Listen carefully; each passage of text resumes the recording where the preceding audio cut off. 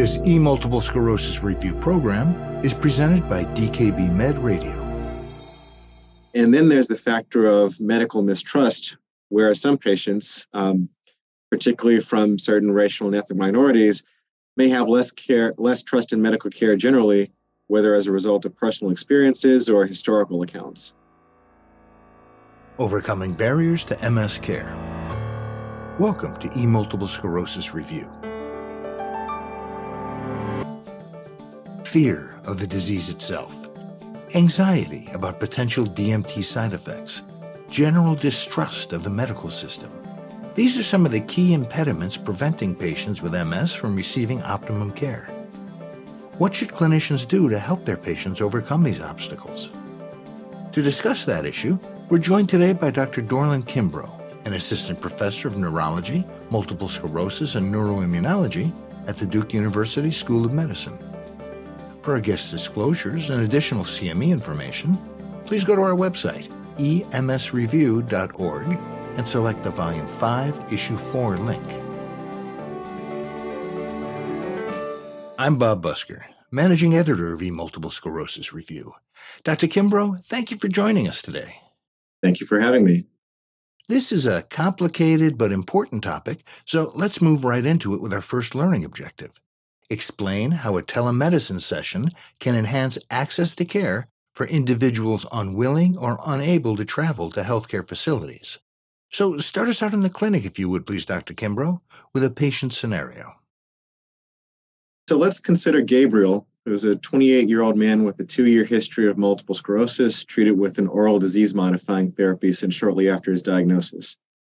On a Monday morning, you receive a forwarded secure message from Gabriel through his electronic medical chart, explaining that he's had double vision and felt off balance during work for the past couple of days.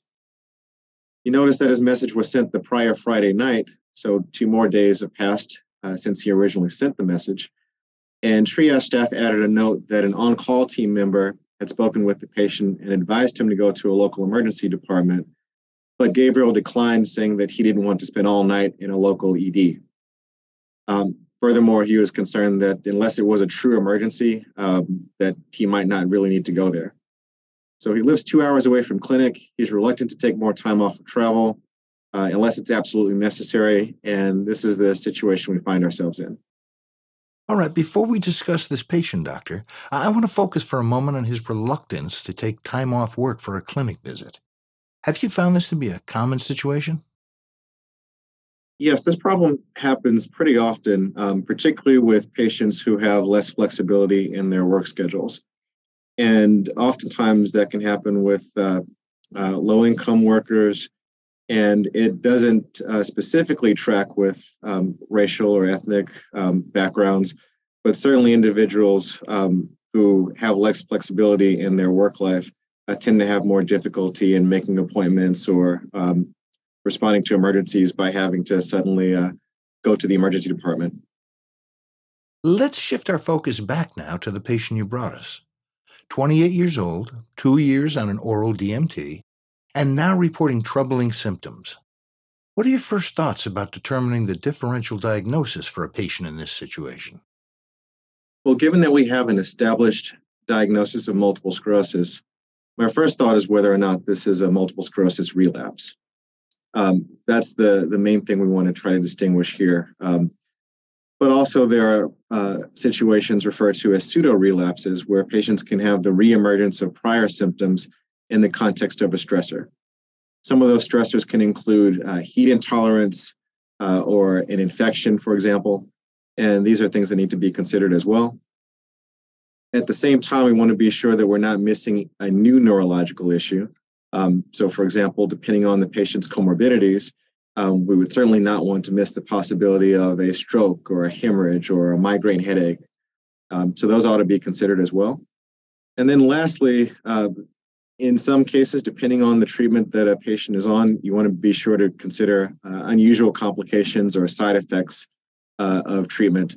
And these are things like progressive multifocal leukoencephalopathy or other opportunistic infections. A little bit less concerned about that for this particular individual, but that's always a good thing to have on your list as well. That's a pretty long list of potential suspects. You need to evaluate this patient before you can make an accurate differential. Of course you do, but he's reluctant to travel. How do you overcome that? So, slightly before my time in medical school, I recall senior physicians telling me about the idea of house calls, but no one does that much these days.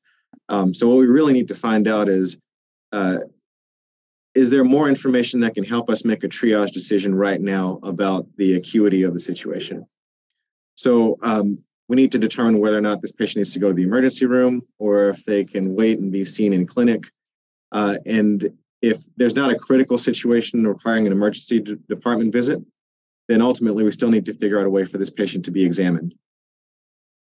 Well, he's not going to come to the clinic unless, and I'm going to quote him here, it's absolutely necessary. So, doctor, how do you determine what absolutely necessary means? So that is a great question. What determines necessity? So this, of course, requires some clinical judgment. We're really looking for what would cause morbidity or mortality for this patient, and how likely are each of those potential scenarios to be the applicable one in this case. So we definitely need more information in terms of the history and examination and perhaps imaging down the line. Um, but ultimately, we're trying to determine if this is a situation that needs to be addressed in a time frame of hours versus, let's say, a day or two, versus something that can wait longer with observation and expectation of either a spontaneous resolution or at least a safe period with which to follow up. Well, to get that information, you need some direct input from the patient. What's your best strategy to get it?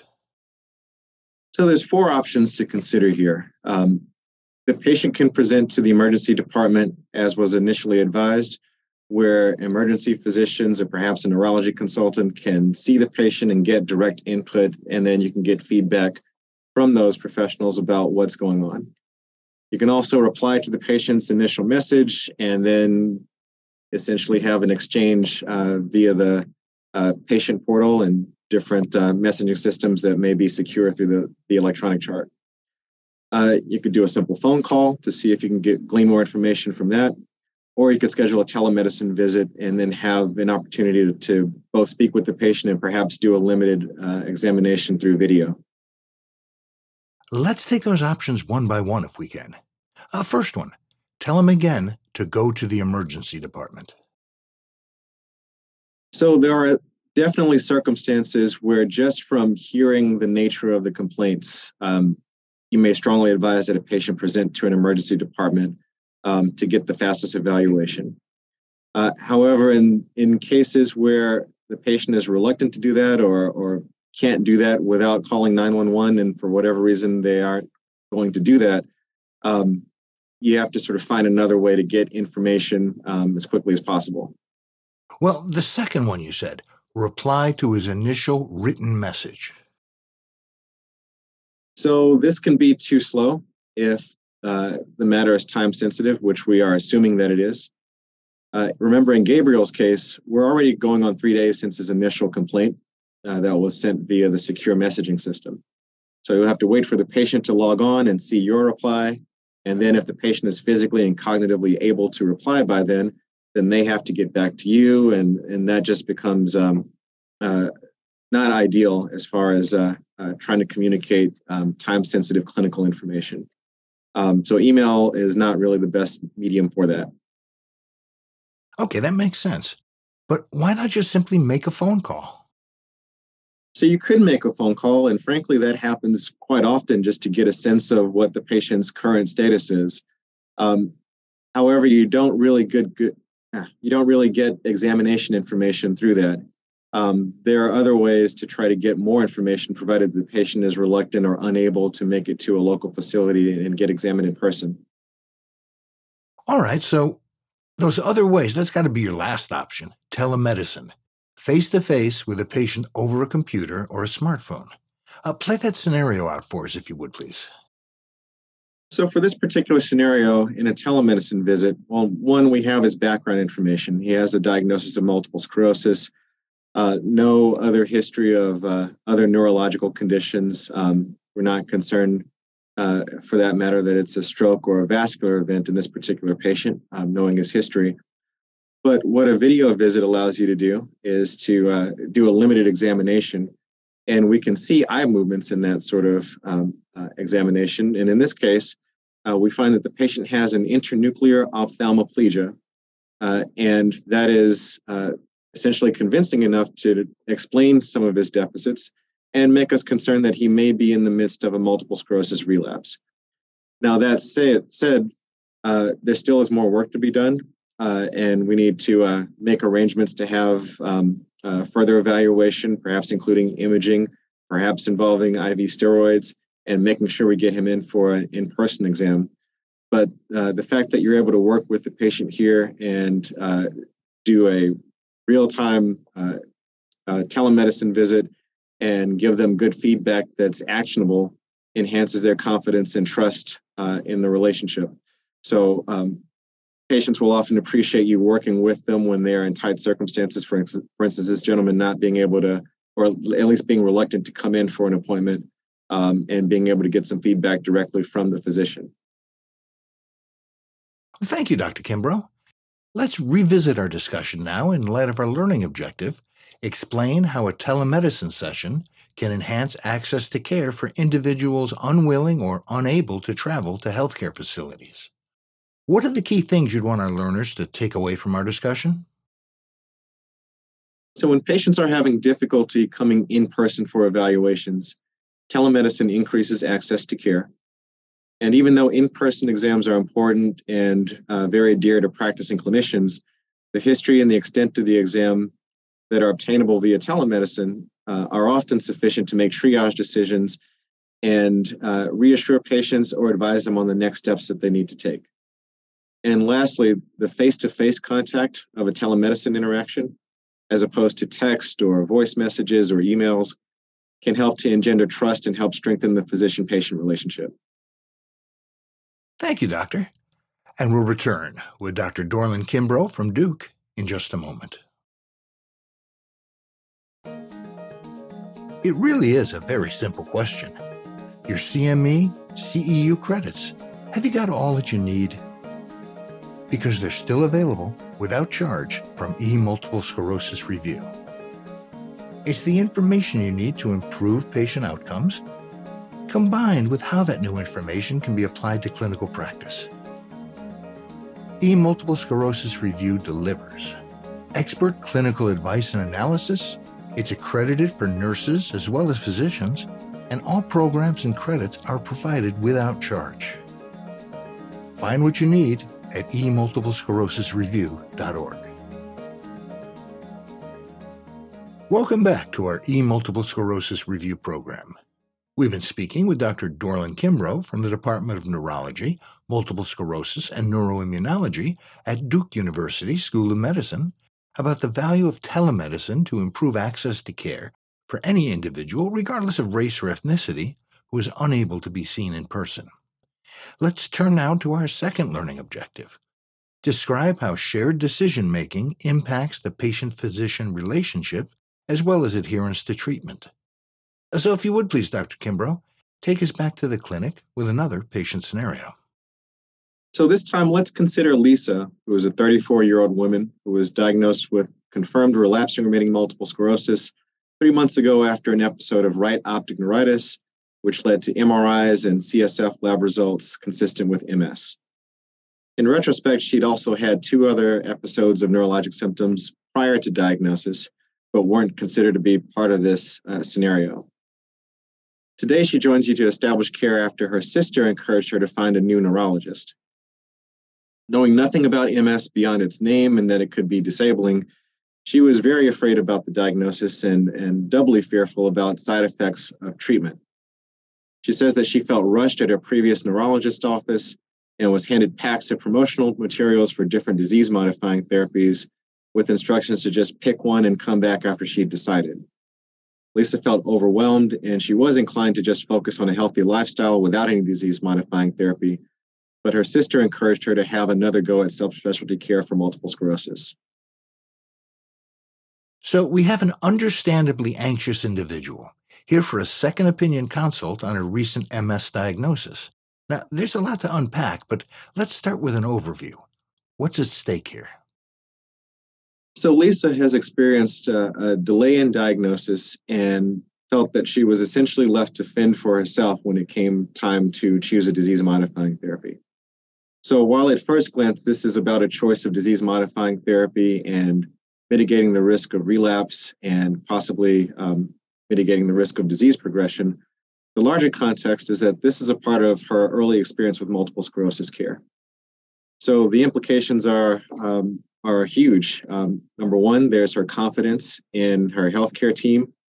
There are mental health implications in terms of anxiety or adjustment disorder when dealing with a new diagnosis. And she mentioned potentially being interested in, let's say, doing a healthy lifestyle as opposed to disease modifying therapy, which certainly a healthy lifestyle is encouraged, but there may be an element of denial or aversion to grappling with the situation here. So putting all of these factors together, there's really an opportunity to try to enhance the patient's understanding of the situation and thereby enhance her adherence to treatment. Furthermore, the patient's risk tolerance or risk aversion can really be affected by her initial encounter.